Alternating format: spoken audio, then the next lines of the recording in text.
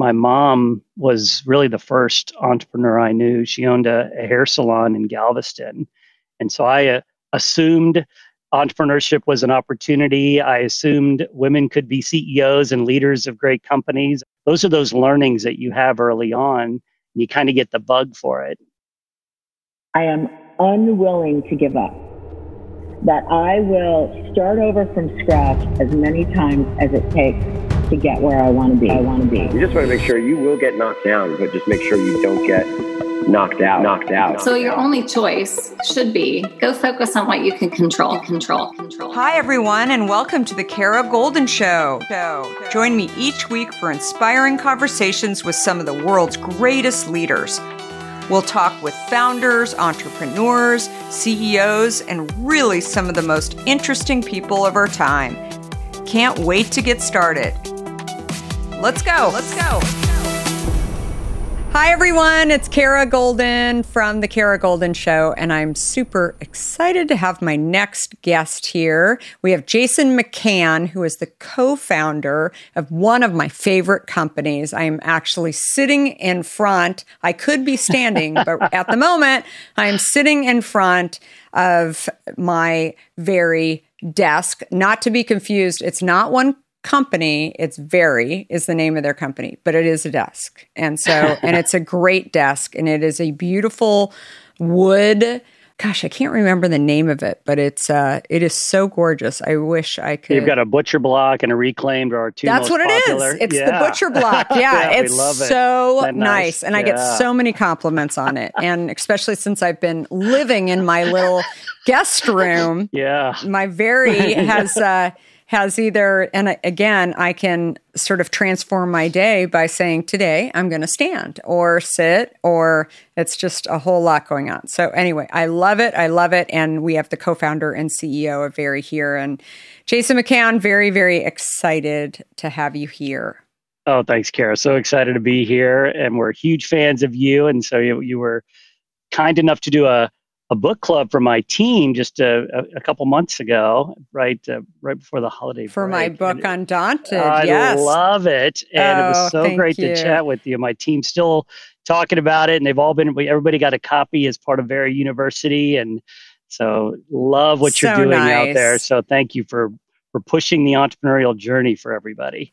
So great. Well, I really appreciate that. And you co-founded the company in 2013. And so ahead of the curve. I remember knowing about you guys, but then I really got to see you, I don't even know if you know this, at EY, at the Entrepreneur of the Year. Anyway, it was so exciting to actually see you. Oh, it was such a surprise to win. It was so humbling to get out there and win for the emerging category. And it was like a whirlwind tour. An incredible moment in my journey. So I love it. Well, I got to Northern California, but you made it one step further. I was a little jealous. I'm not going to lie that night, but it was, but honestly, the idea of seeing somebody that has disrupted an industry go and get that honor, I was so excited for you guys. Because sometimes you see some people, let's just talk quietly about this, but you're like, what is that company? What are they doing? And so when you see one that you're a consumer of, and you know that they're fighting the fight. Anyway, I was cheering you on and saying, yay, it's so great. So anyway, lifelong entrepreneur. Jason has more than 20 years of experience building and running successful companies. And I'll let you jump into this. So what were you doing before co-founding this company? Yeah, so I was president of a company called Gemmy Industries. And so Gemmy makes all those giant inflatables you see out there on people's yards for Halloween and Christmas. And is also known for making the singing big mouth Billy Bass fish. And so Dan Flaherty had founded that company back in 1985. And he and I met and went boom and bust together during the dot-com craze in 99. And he had the year of big mouth Billy Bass fish. And so I joined him to help him sort of continue to build his business. And he and I became very, very good friends. and became president of his company. And Dan was the one that actually had the back pain and stayed at the cardboard box that gave us the idea for the Vari desk. And that kind of got us into this chapter. So that's actually how it started, just like from the backache.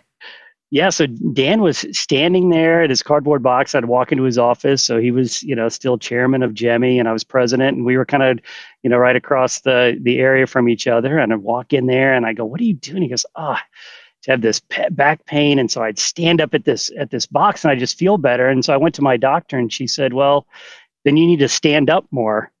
He goes, "Okay, so I need to get like a standing desk or something." And Rosemary, who was our assistant, and she was online on Google and doing what everybody does, searching for what's a sit-stand desk or what's out there. And all these crazy boxes would start showing up 6 or 8 weeks later. And Dan would call me, "Oh, you got to see this thing." And we would start taking apart these boxes. And the two of us are putting these contraptions together. It was horrible. And so, how often have you thought about learning a new language only to be stopped by that memory of yours from the last time you tried to learn a language when it didn't go so well? Okay, maybe it wasn't a language that you were interested in learning, or perhaps all those poorly written textbooks in your 6th grade class weren't that well written after all. I have a great tip for you. It's called Rosetta Stone. Rosetta Stone is the most trusted language learning program around. Available on desktop or app, no matter where you choose to learn it or what platform you choose to learn on, Rosetta Stone works, and it truly immerses you in the language you choose to learn, quicker and easier than you ever imagined to.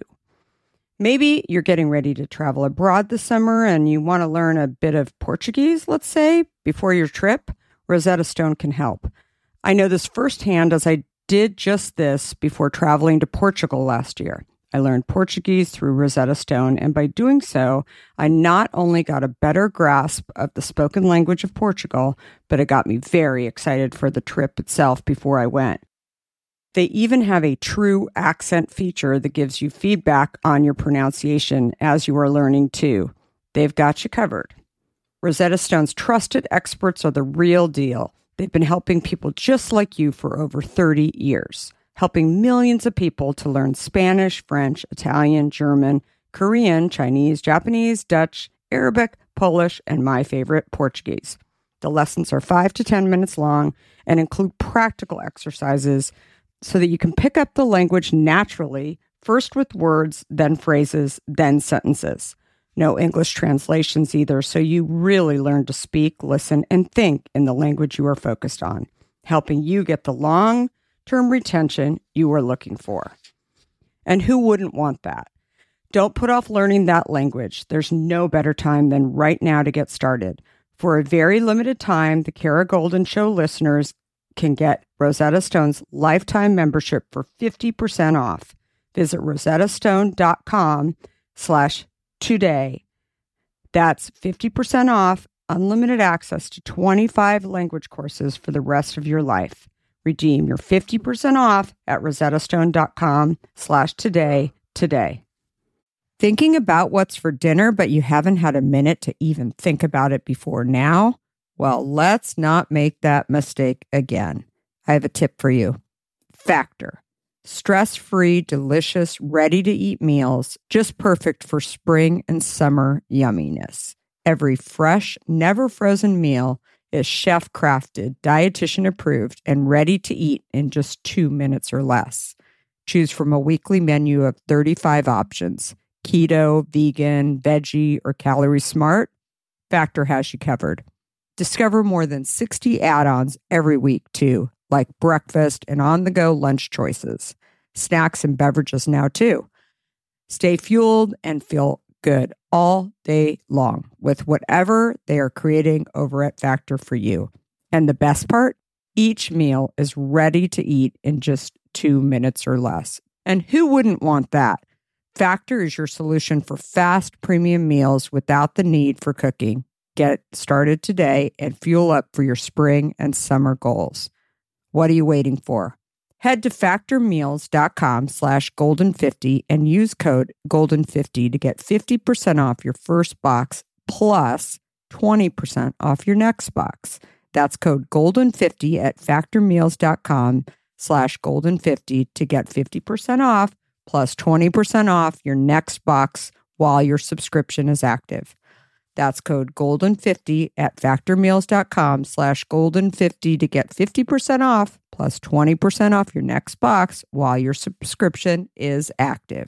Dan is very good at product. And he said, well, what if I come up, I've got an idea for a product. So I said, hold on a second. I grabbed one of our designers, David Patton, who had joined us, and the three of us sat there, and Dan started describing something that would slide out of a box. He could put his laptop on top or his monitors, and David started drawing. And in that 3-hour conversation, it turned into what became the first idea for Varidesk. I mean, this was still at the idea stage. You hadn't made the decision, okay, we're going to go build a company together. You were just a group that was hanging out, chatting about this. Yeah, just sitting here running a whole nother company.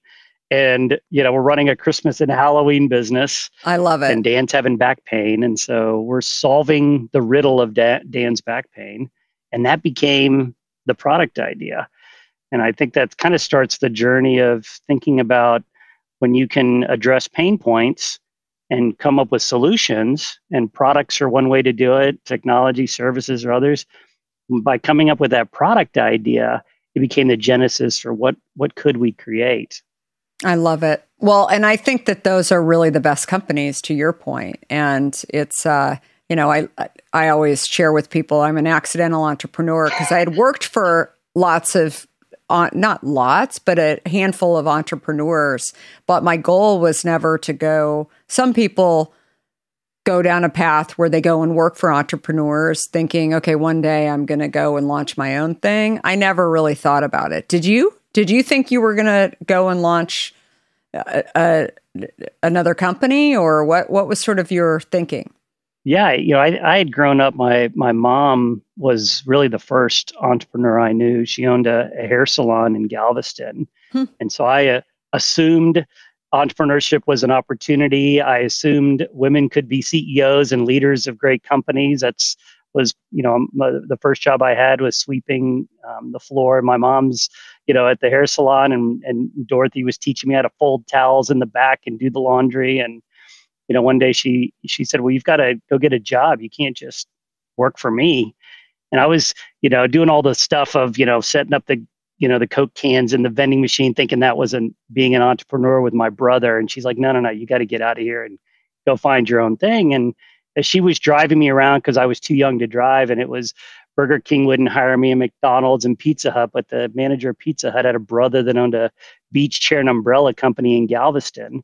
So I started working for him and just started to learn the hospitality industry, and said, well, I'm going to lease my own beach and buy my own umbrellas. I'm going to figure this thing out.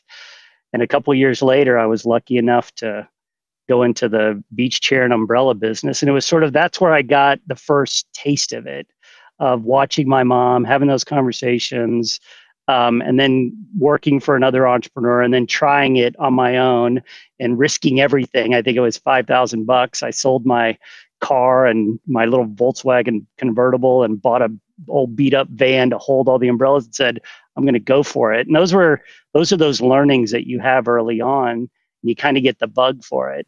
Yeah, definitely. And probably learned about seasonality too, right? I mean, things that, what you learned about beach and beach chairs. I guess in Galveston is probably less, I don't know, maybe there's less seasonality. Oh no, it's the same. It's just like, it's Memorial to Labor Day, and July 4th is amazing. It's the same. And if the Houston economy was strong, it was great. And if the oil bust happened, unfortunately, nobody was coming to Galveston at the time because it's just south of Houston. And so, but I thought, I was going to be in the hotel hospitality industry. I think hotel was on television. There was something glamorous about it. And I was looking for schools to, I've got to learn. My mom said if I had to go to school. So I went to the University of Houston. They have the hotel program from the Hilton College, and had an incredible, real fast 3-year sprint. I just wanted to get through and start making money. That was sort of my mindset there. And so I did everything, waiting tables, and sold glow necklaces at the Astrodome when they had the rodeo. I love it. Yeah, that's how you make money, is sell glow necklaces in the dark. But you start to learn all these things about just trying to survive and get through. And I went back to Galveston and I started partnering with the gentleman, Mike Dean, that owns a restaurant called Yaga's. And at the time, Yaga's was kind of when Stussy and Massimo and all those t-shirts were really popular. And Yaga's was a reggae themed restaurant. And I was like, I'm going to open up a Yaga's. And so that was sort of that was the strategy. And we partnered up and opened up a Yaga's in Houston. And I didn't know anything. And you realize that when you kind of just jump into it both feet first, and literally opened up a restaurant and nightclub, had about a year of experience, borrowed every bit of money I could from everybody I knew. And we did it for about 2.5 years. And I realized one day the restaurant and nightclub and 7 nights a week of live bands was not for me personally, just wasn't my calling. And so I reached out and my partners bought me out. And I said, I've got to learn finance and marketing and some other stuff. I was a little bit lost because I hadn't made any money. It was a little, just kind of a dark period. I said, I've got to do something different. I wasn't feeling it. So I started studying, and U of H had an MBA program. And so I jumped in there, and they had kind of the early phases of their entrepreneurship program, which is now rated #1 in the country. They've done some incredible job there. I love it. And so I studied there, and one of my former employees owed me a little bit of money and was struggling, and he was selling Pogs. And those are those little tiny cardboard circles with markings on them. And I helped him sell them, and he paid me back. And I said, oh my God, we got to go into business selling these things. These will be great. So while I'm getting my master's, we start selling Pogs all over Texas, air freighting them in on Continental Airlines. I didn't know anything about the toy industry. And I'm distributing Pogs all throughout Texas. That is so funny. Well, and that's the thing. I mean, I share this with so many people. I share it in my book, but I also just have shared it with so many people along the way that it ends up actually not having experience. I don't know if you're more tuned in or, I mean, every time you probably got a little success, it gave you confidence to say, okay, well, that kind of worked. And then you just kept going. Right.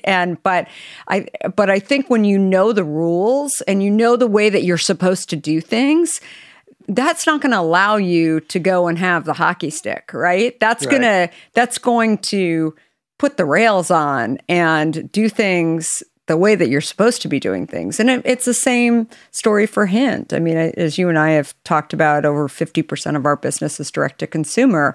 I mean, people are just starting to do direct to consumer in the beverage industry. And it's just, to me, it just seems like, where have you guys been? We've been doing it for 7 years. I mean, it's been continuing to grow, and and really you have to grow that business the right way. You can't just dump it on people and say, okay, we're here. I don't know. I feel like not having that experience is really, no matter what. And now you went into Pogs, and then you went into desks. You had no experience in the desk world. And so talk to us a little bit about that. So you started out, So you had the co-founder, you knew you guys were going to go do it. And did you guys quit your jobs, or what? No. So Gemmy's one of the largest Christmas and Halloween companies in the country. And so what we did, we were just like, well, what is this? And do people really love it? So we built some prototypes. Dan started feeling better when he stood with the first prototypes. And the whole goal was, we just made something we would love. Mm-hmm. And so we started showing it internally to the current Gemmy employees. And we didn't have enough for everybody to have one. But as soon as we took it from one person and gave it to another person, the person we took it from would say, oh, I'm a little tired this afternoon. My back's hurting. And I didn't know if they were BSing me because I'm the president and they're just being nice to Dan and me because it's like our baby we created, or if they were being genuine. And so we got to show, I said, we got to show it to somebody outside these walls. And so we're like, who knows somebody that has a call center that has a lot of desks? That was our strategy. Idea. Yeah. And somebody knew somebody that knew the new president of Verizon in Irving, just down the street, and could get us a meeting. And we're like, okay, sounds great. And Dan and I had just shared a plane, and we're sharing the Wall Street Journal, and Dr. Levine from the Mayo Clinic had just coined the term, sitting is the new smoking. So I'm like, all right, we got a meeting, we got a date, we got a prototype. And we said, we're going to go in and see the president. And so he was kind enough to, he said, we come walking into this meeting. And the night before I was sitting there, I'm laying there in bed prepping just like you do for a meeting. And I said, what's he going to be thinking on the other side? I said, well, we're going to do three things. We're going to try to create happier, healthier, more productive workspaces. That's a win for you as a president. It's a win for your employees and your organization. And that's what we went with our presentation. Like, hey, sitting is the new smoking, according to the Mayo Clinic. We have a product, and it's going to help create a happier, healthy, more productive workspace. And he goes, I have no idea why you're talking to me about this, but let me get my ergonomist and my head of HR. And I looked at David Patton. I was like, what's an ergonomist? And he's like, oh, sit, stand, the carpal tunnel. I was like, oh, okay. God. I had no idea what ergonomist was.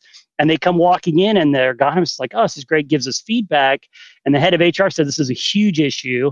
Obesity and missing work. Back pain is one of the number one reasons people miss work. And we're like, I'm making notes, and we're getting feedback. And they said, we want some. How much are they? And we're looking at each other like, how much would you be willing to pay? We have no idea how much they would cost. And so we started with, and that's how we did it. And, the Container Store is also, their headquarters is right down the street. And I said, well, they're going to give us feedback if it's ugly or not. They make cool product. And so we went in there, and same thing. They have such a great culture. And I walked in there, and they already had standing desks in some of their spaces. And I didn't realize when they bought Alpha that they started making their own office furniture. And I was like, shit, this is like Pogs. This thing's a fad. We're dead. We already missed it. And they said, we want to buy some. And I said, why? And they said, well, people are all different heights. They wear different shoes. They want to be able to move their space. Our product, you can't move it or change. Flexibility is key. Okay, light bulbs are going off. It's addressing back pain, number one thing. It's now adding flexibility to the workspace. We're on to something. How the hell do we sell it and bring this thing to market? That's amazing. And at that point, how long did it take to get your first product out the door? Yes, we were probably about 120 days, and we started selling product. And we didn't know how, I was thinking, are we going to sell it at, retailers, or what are we going to do? And so they started buying 1s and 2s and 10s, and we went up to the biggest trade show for office furniture is called NeoCon. And we said, well, we'll show it there. And so I, rented 6 booths. And so I put 3 across from each other. So it looked like we had 9 booths. And I told them my people were going to wear big Veridesk t-shirts and stand in the aisle and look like, you can't get past us without pitching our product. And this is all on the sidecar while we've got Jemmy and Christmas and Halloween. And people are walking down the aisle, and they're all in their suits, and we look totally out of place. I didn't know anything. It's all architected designers, and they're all very nice. And the dealers came through, and they said, well, you have to, it's called list and discount. You got to raise the price and sell it at 50 off, and you have to sell it through a dealer. What? And I said, and they said, if you want to bring it to market, this is the only way to play. And Dan and I were like, well, if this reminds us of the toy business going bust in the 90s. If this is how it's going to be, then I don't even want to do it. We're going to do a website. He and I joked we'd never do another .com together, but we did. We turned it on at Veridesk.com and said, we're going to start selling it direct and bypass all these people. We started doing $10 a day on Google Ads, and then 50 and 100. And just all of a sudden, it started to happen. People started to buy it. And we were coming back from a flight, and we were passing around, if you remember, Sky Mall magazine in the plane. Yeah. We were trapped I on had the seen tarmac. You guys in it. I know. I love it. And so we're sitting there, and Roger, he's now president of Jemmy, says, it'd be funny if y'all did an ad in Sky Mall. We're like, oh, this would be great. So we call up there. We're like, you guys have any ad space? How does it work? They were like, for $25,000, you could buy 3 months remnant. And I'm like, okay, deal, done. And all of a sudden, our phones light up like crazy. We become the number one selling item in Sky Mall's history. People are ripping out the page. It's, my boss wants me to buy one of these for him or her. And it was like, oh my God, there's something out here. Like, we can advertise. We can have this direct relationship with the fan. That's how we want to build this thing. Forget the dealers, forget everything else. Look at the way that Elon Musk was disrupting the way autos are sold. Look at the way Amazon was pioneering. Look at the way Craig Hall's selling direct wines. Like, look at all these other great companies. And now fast forward to today, we have over 3 million people in 120 different countries that are using that original product. I mean, it's over $1 billion plus. It's crazy. That's amazing. And, the fact that you're sitting in an airline seat that probably is really sucks, right? And then you're really thinking how much your back hurts. Now you guys need to put the standing desks on the airlines once we all get flying again. Hopefully, knock on wood. I know that's the next piece of it. So you get the company going. That was really, so was that the moment, the Sky Mall? Was that the moment that you really thought gosh, I got a business here? Yeah, I think at that point, what I talked to Dan, I said we need to spin off the company and separate, because the beauty of having the idea inside of Gemmy is we're able to incubate it, nurture it, leverage the internal resources. But at some point, there was now 10, then 15, then 20 employees focused on Varidesk inside of Gemmy. It's like, okay, we've got two polar opposite businesses. And so we spun off the company from a legal standpoint, started to invest more and more. And I said, what I think we've got here is an opportunity to build something fantastic. And so after just a couple years, we realized this thing could be a rocket ship. And what do we want to do? So we took this little 2-3-year-old business and said, we're going to move into a new space. We're going to move across the street and build out its own office and truly see if Vari can take off and become something on its own. And that's when we realized it was starting to happen. We were doing that. It went from, we were so excited the day we did 3 orders and it was $1,000 to suddenly we filled an entire FedEx trailer and, we've got hundreds of thousands of dollars going out a day. And I have no idea what I'm doing. We've got third-party logistics companies that we're partnering with. We're printing labels and driving them over using Uber drivers to all these different warehouses, slapping labels on them. We're like, we got to do something. We can't just operate this thing on QuickBooks. We've got to figure out if we've got something here.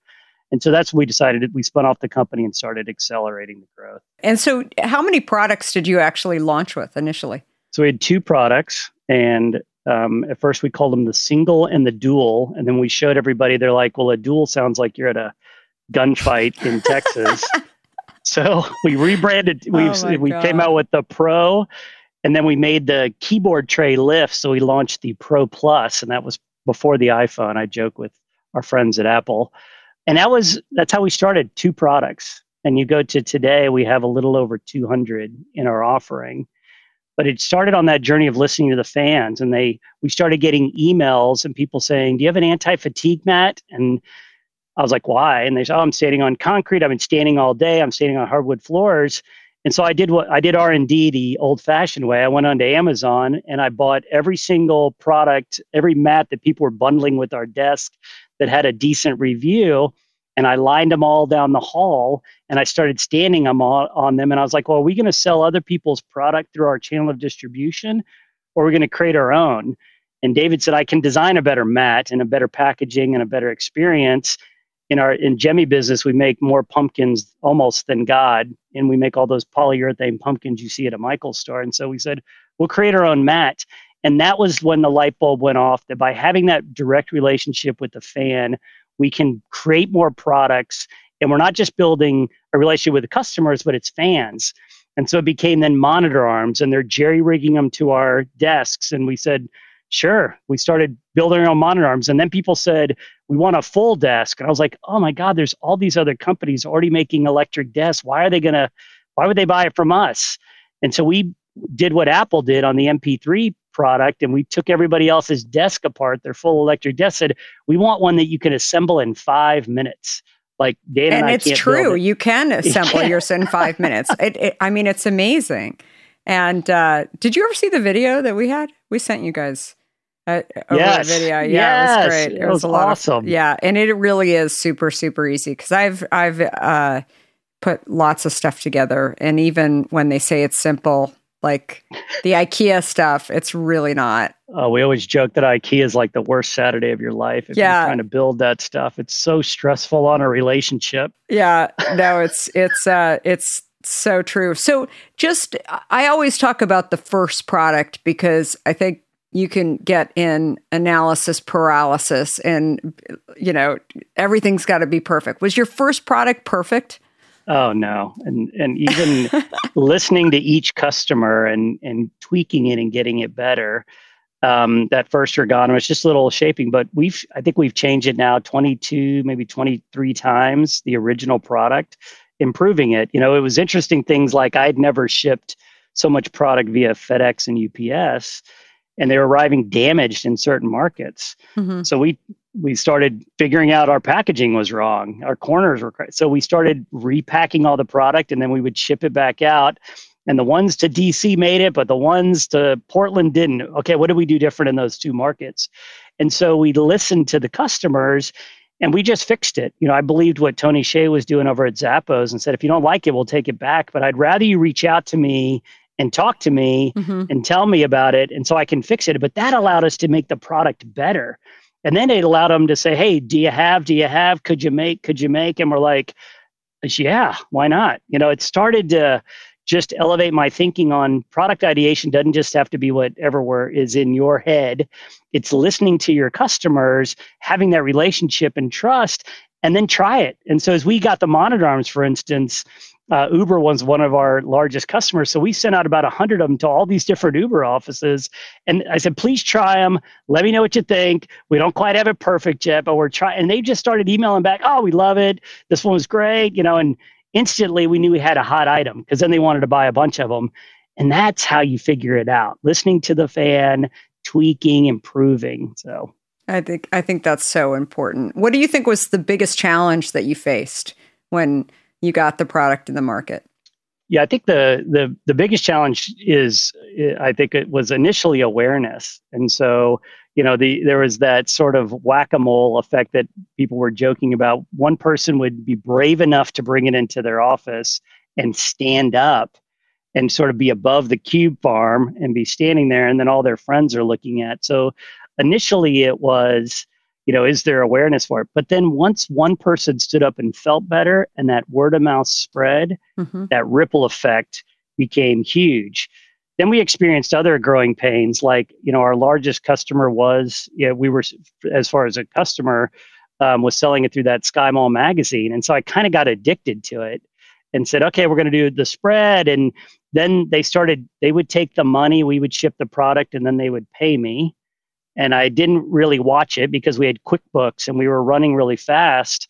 And suddenly they owed us a bunch of money, and the CFO and the CEO are on the phone with me, and they said, oh, everything's going to be fine. But I wasn't really paying attention to the details because I was rapidly growing.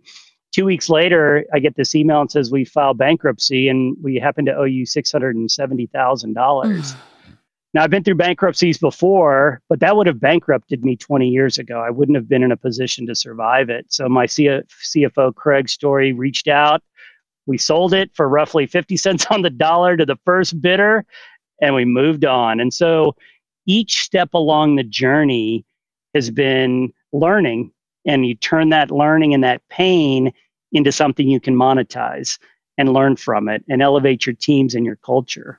Yeah, I couldn't agree more. I think at some point you just have to put stakes in the ground to figure out when you're moving forward. So, and Craig and I went to college together. You know that story. Yep. So it's lots of fun he's an excellent CFO, Craig, if you're listening. So just the best. Craig is a blessing from God. I'm so grateful he's been with me. Yeah, he's awesome. Well, you said so many things that in just sharing that story. I think that the other thing, the idea that you actually get on the phone with customers, but you also are really looking at how can I learn from this mistake and be better going forward. And I know that a lot of people, especially during sort of this challenging time of the pandemic for everybody in 2020, how do you think about the pandemic, and what advice can you give to people just who are sitting here saying, I should have known, I should have done this, I should have, not allowed my receivables to go on for that long, or what are some of the key things that you've learned over time? Yeah, I think the biggest thing, I think like everybody, we had to pivot overnight to work from home. And so we, like you, thought it would be for weeks and then maybe a couple months and then for a long time. And so we immediately went down to, I realized, one, a crisis creates clarity. And so that was a moment for us to develop a rallying cry and say that, we're going to keep rowing until the wind catches our sails, and we're going to power through this COVID storm. And so being that voice of clarity and optimism for your team members, I started daily emails. I started weekly Zoom calls. Those were the types of communication things.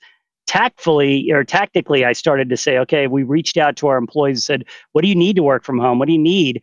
And we turned that into reaching out to all of our fans saying, how do we help you get through this? And that became products like you're with today. It's like, hey, now you're home for a while. How do we set you up? And so there's all this data now where, maybe 10 to 15% of companies have kind of got a work from home strategy. Most of them don't. And so now you're sitting here going, okay, what are we going to do for people? But while the teams started to go out, I started to look at our office and go, well, what are we going to do when they start coming back? We now create workspaces that elevate people. What am I going to do for my people? And so I had the designers come in. We reached out to our teams in Asia and said, let's redesign the headquarters and put up, we use walls that move and our space moves. And we literally transformed the space so that we could welcome our team members back and be safe about it. And then we reached out to our customers and said, hey, this is what we're learning. And so that taking ideas that work for you, now reaching out to your fans and saying, how can I serve and help you as you think about transforming your culture, getting through this storm? These are the things that are working for us. And so just like this podcast today, there's ideas that all of us as leaders and CEOs are looking for. And so those are the things to share. Some of those can turn into things you sell and monetize and create. And so I think that's how I think about getting through this COVID chapter. So you rebranded. Talk to me a little bit about that. So the Vari desk to Vari. So obviously you're doing more than just desks. And so you wanted to kind of branch out. But talk to me a little bit about that. And what are the challenges of rebranding, I guess? And are there challenges with rebranding? Yeah. We started off the company as Varidesk, and it all of a sudden became the number one recognized office furniture product. Nobody's heard of some other great brands out there, but you ask consumers, what do you think about office furniture? And they know Varidesk. They may say IKEA or some other words, but it's like, wow, they know Varidesk. But what we recognize is when people would walk into our headquarters and do tours and they started to see all the different products there were from soft seating and standing conference tables and walls that move and LED lights and sound machine, it's like suddenly you're much bigger than that. Why are you called desk? And in elevating our vision, as we started to think about creating the workspace of the future to have positive transformation on cultures and really providing space as a service of what are we going to do? We're already down this road. And so we reached out to Landor, and they helped take Federal Express, who my kids have no idea who that is, to FedEx and other great organizations to simplify and focus. And they took us through a process and said, with all the research of current customers and fans, potential competitive, nature, Vari works. You own it. It's your trademark. You own the website. It works globally. You ought to go for it. And so we went on an 18-month journey to figure out how to do it and pull it off. And the team worked tirelessly to get there. Cleaned up the logo. We added a little square. You see my ball cap here. I love it. I know you can, but it's like that's a little ode to the box and just all the little details that went around the branding. We celebrated it. We had a multi-million-dollar TV campaign, all started hot out of the gate, January 2020. Thinking we're going to be direct to the end user. We're coming out as Vari, where you knew us as Varidesk, and we're going to transform your workspace, your corporate offices in 28 days. And that was sort of our messaging that went out. And it worked incredible, obviously, for 8 weeks. And then COVID hit and the world changed, but the brand has resonated and we're so excited. And now we've got like Vari swag, and my kids all got it for Christmas. They just think it's cool now. I love it. And so it's working. And we're pleased that it can allow us to elevate our vision for what we want to do. Yeah, I think it's a really natural transition for you guys. And I think it's one where even when I heard that you had rebranded, I thought, I just always call them Varidesk, but maybe they were always Vari, right? And yeah. I think there's probably a lot of consumers like me out there. What would you say to advice for entrepreneurs who maybe are dealing in these challenging times? I mean, you touched on this a bit. You've seen a few companies, right? You've seen the success, you've seen the challenges. But yet I wish you could see Jason because he seems very zen and about this time. And I think, what would you say to your, I don't know, your younger self or your first time entrepreneur self, however you want to view it? Yeah, Craig turned me on to Ryan Holiday and The Obstacle is the Way. It's been an interesting chapter to sort of just remain very grateful for whatever position you're in. Totally. Recognize there's probably billions of people that would trade places with you today, no matter what position you're in. And so I sort of wake up with that thought process and grace that I'm starting at zero every day, and I recognize it. And I do, like you, I recognize today I've got 350 families that count on the decisions I make, and I don't take them lightly. It does take a personal toll just on stress and all those things. But starting off with recognizing, be grateful for what you have and trying to find those opportunities out there to be successful and continue to look for the wins and the small wins. And, for us, leaning on the team and continuing to find ways to serve others. And so, we have a volunteer time off program that allows the team members to give back. We give a lot of furniture away. I think we'll pass $5 million here of furniture that we've donated over the last couple of years to nonprofit organizations. So finding those little nuggets where we can inject optimism and hope and serve others suddenly feeds back to everybody. From a strategy standpoint, I think it's reaching out to the fans. So recognizing your team members, your employees, your customers are all facing these stresses. And how do we work together and lean in together on each other to get through this?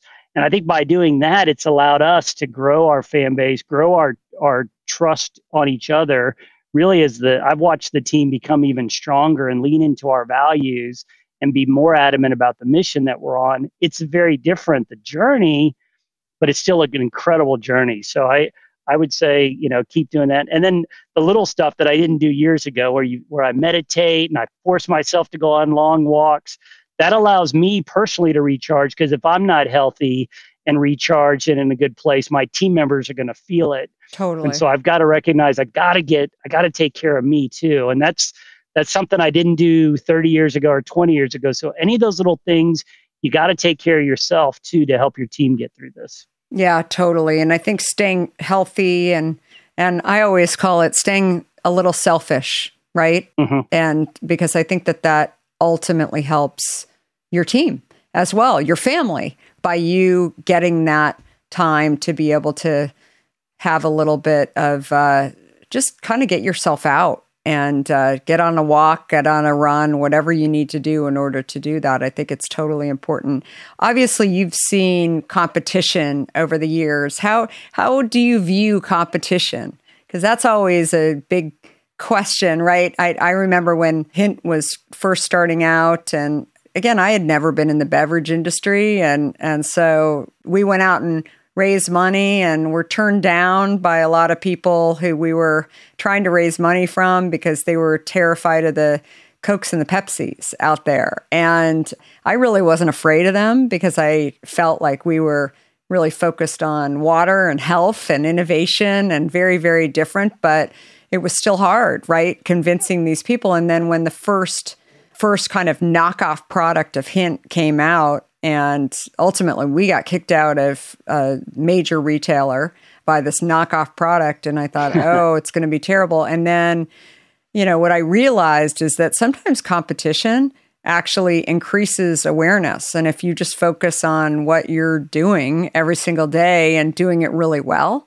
and creating great products and that are just quality and better and great customer service and servicing the customer, that's really the most important thing. That competition can actually be a great thing, that it can actually just show the customer that you're doing better. I'd be curious what you think about that. Yeah, I think I always operate under the mindset you have to innovate or die. Mm-hmm. And you've got to leapfrog yourself when you think about innovation. So we started as a desktop, on top of desk riser, to then saying, hey, could we do a full office? Could we disrupt the entire way that office furniture is bought and sell it direct without a middle person involved? And we said, okay, so we started to figure that out and then elevated our vision to, could we buy buildings, lease out office space fully furnished, and create a space as a service model. And so innovating and constantly elevating your game has allowed us to not only, what I believe, survive this current chapter, but allow us to thrive and position ourselves to be one of the great brands out there. And I said, I want to build a company that can live beyond my lifetime, that can be beyond me, that's much bigger than me. And I'm 51. So, I only get a few more bites at the apple here. So I want to enjoy the second half. But as I think about it, so constantly innovating, and I think that's allowed us to expand the product offering, has allowed us to also create those moats in our business. So it's not just product. We're now providing service through Verispace. And for Verispace, so now we own giant buildings that you picture what you've got like Verizon and Microsoft are customers, but also some amazing, headquarters are in there for some great companies. And they lease out fully furnished office space. We treat it like a giant ideation lab. So now we've got Fortune 100s that work out of there. We've got startups that work out of there. And we're different in that we provide enterprise level space as a service. And so by innovating and constantly challenging ourselves, it's allowed us to now create even more products. I think we've got probably 200 different products in our pipeline that we're sort of ideating here. I've brought about 200 to market. And now we have two Verispace locations that are open. We just announced our third. So we're actually building one that'll open in summer 2022. And again, I think you've got to constantly push to innovate and come up with the next thing. My mother always joked that the view only changes for the lead dog. So it's very important that you run really fast. She'll love that. And learn every aspect of the business too, right? That's right. And are you still involved in innovation? Oh, absolutely. I think, even Dan too is even more so. Because it's not just the product, right? It's the process. It's the way you talk to customers and fans. It's everything as we continue. So even our technology team is going through an S/4HANA implementation. That's innovation, right? We went through 5 different websites. Our first one was a 3D cart. Now we're on a full Salesforce platform. I mean, things that we're innovating are not just product, but it's now what else could we do and how do we create a better business and a business relationship with our fan base. And so I think innovation and sprinkling that out throughout the entire organization is critical. Yeah, I always talk about, and actually I wrote an article a couple weeks ago on LinkedIn about this, that the challenge I think for executives is, and particularly C-suite executives, is that they don't know this about themselves. But as you move up the ladder, you don't learn anymore, right? You teach and you manage. Yeah. And so I think that even in building my company, I'm very involved in innovation because I'm curious and I love the idea of learning. I mean, during this pandemic, we decided I was so tired of smelling bad hand sanitizers. I was calling them rancid before, anybody was they were getting recalled. I'm like, there is something up here. And then we created an amazing hand sanitizer. And part of it was my own curiosity. And I was calling some of these plants, just trying to figure out how do I get it done. But again, I think that selfishly for me, I wanted to learn and I wanted to understand that business a little bit better. And it sort of took me back to my roots of being an entrepreneur in the early days of, trying to figure out what's the supply chain? Is this, is it different? Is it the same? And bringing kind of that complexity or simplicity back into what we were already doing. And it sounds like you've been super involved in that as well. Yeah, I think, the beauty of having, whether it's listening to customers or experiencing the pain points yourself, it starts to spark all these great ideas. And when you surround yourself with other people that are also curious and they're sharing ideas and what if, and one of our core values is believe it's possible. So there's this natural desire to dream even bigger. And could we create something different? And so I start to think about those things. And so, before the pandemic, we were sitting here going, well, we believe, workspace should be like a canvas and should move. And like when you tour the Google and Facebook headquarters, it should feel like that. And the energy is incredible. And so with COVID hits, and it's kind of like you, it's like, well, now it's on steroids. It's like, it's so obvious and everybody wants walls that move and spaces that change. And so some of these things, it's like, hard work meets that opportunity. And some people define that as luck, but it's you continuing to try things and test things and learn. And then all of a sudden the timing's right. The idea hits and it's even bigger.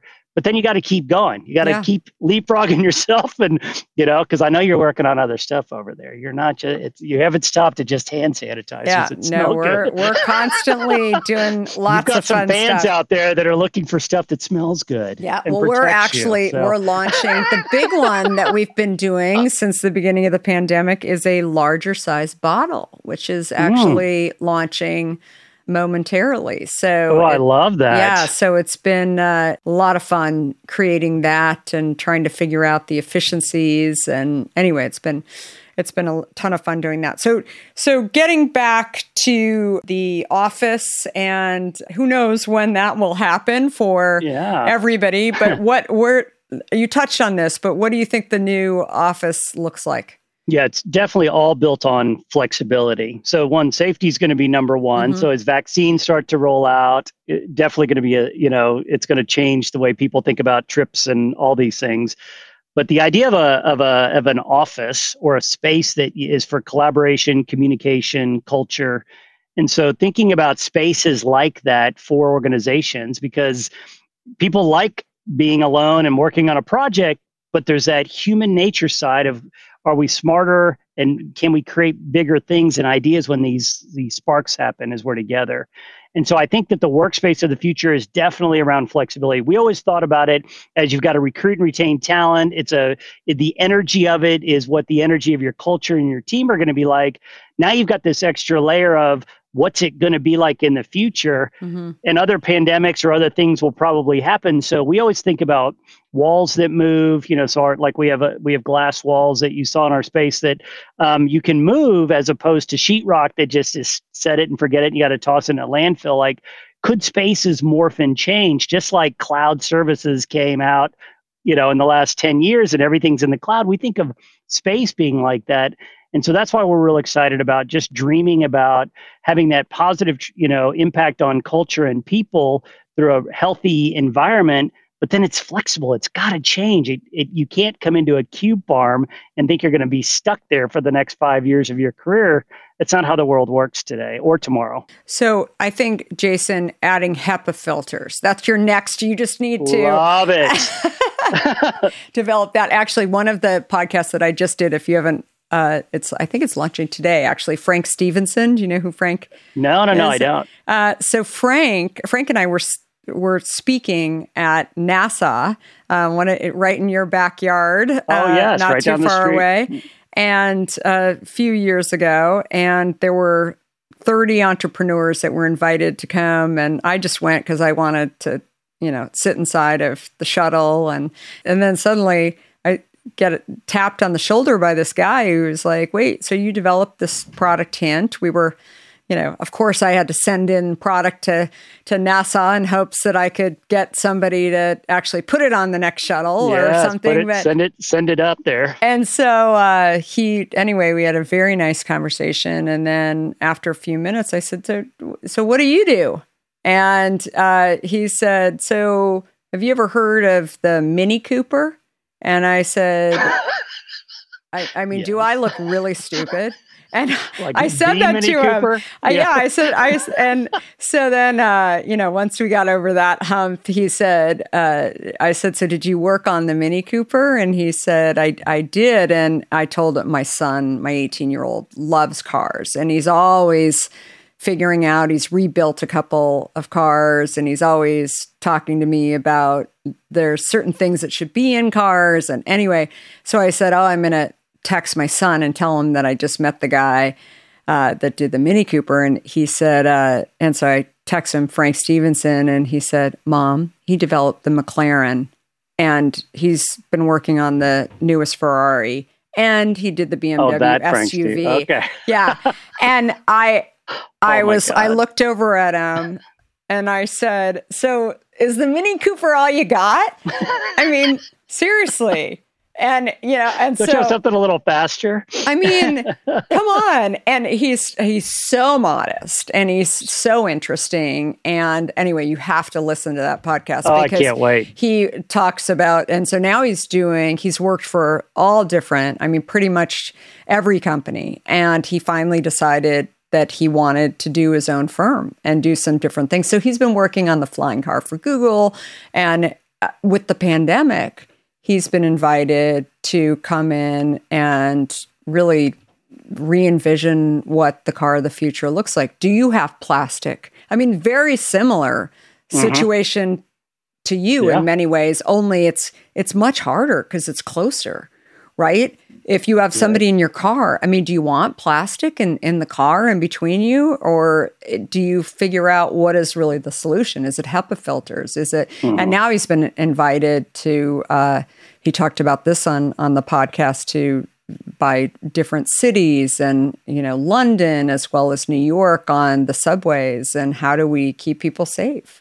And so, and he talked a lot about learning. And so every one of these, I think you get to a point where you're okay. He knows nothing about subways other than the fact that he goes on them, right? But he said just the idea, how is it different? How is it similar? What can I bring in? And that's the thing that I've really learned about successful entrepreneurs. And even though he hasn't actually built his own car, he's been working for companies. In some ways, he really is an entrepreneur, right? Where he's sort of figuring this stuff out, the first model of lots of different things. But I think he really touched on this, and you definitely have as well, that you just don't know what you don't know, right? And you just go in and you start trying and you start developing that relationship with the customer and you learn. And that's the most important thing about, really being successful, right? Yeah, I've heard, the term intrapreneur, getting inside an organization and having that entrepreneurial mindset. And by having people inside your organization that are like that, they're dreaming it up. They may not be the tip of the spear that's trying to run the organization as a true CEO, but they're inventing the next thing. And so getting people around you that are curious and solving problems and applying it. It's fun. I think it's fun. Yeah. God, it's really what I think this life's journey is about. At the end of the day, it's the memories we make and the positive impact that we have. And so if you can do that and make some money, have a good time, make a positive impact and create some amazing things with people you love and respect, that's what it's about. Yeah, I totally agree. So Jason McCann, Vari, where do people find you? And Vari, where's the best place? Yeah, so Vari, it's VARI.com is probably the best way to just reach out to us. And we would love to help you sort of create your workspace of your dreams. We do free space planning and design, so we can design it and ship it out for free and deliver it. It'll be incredible. So easy to build.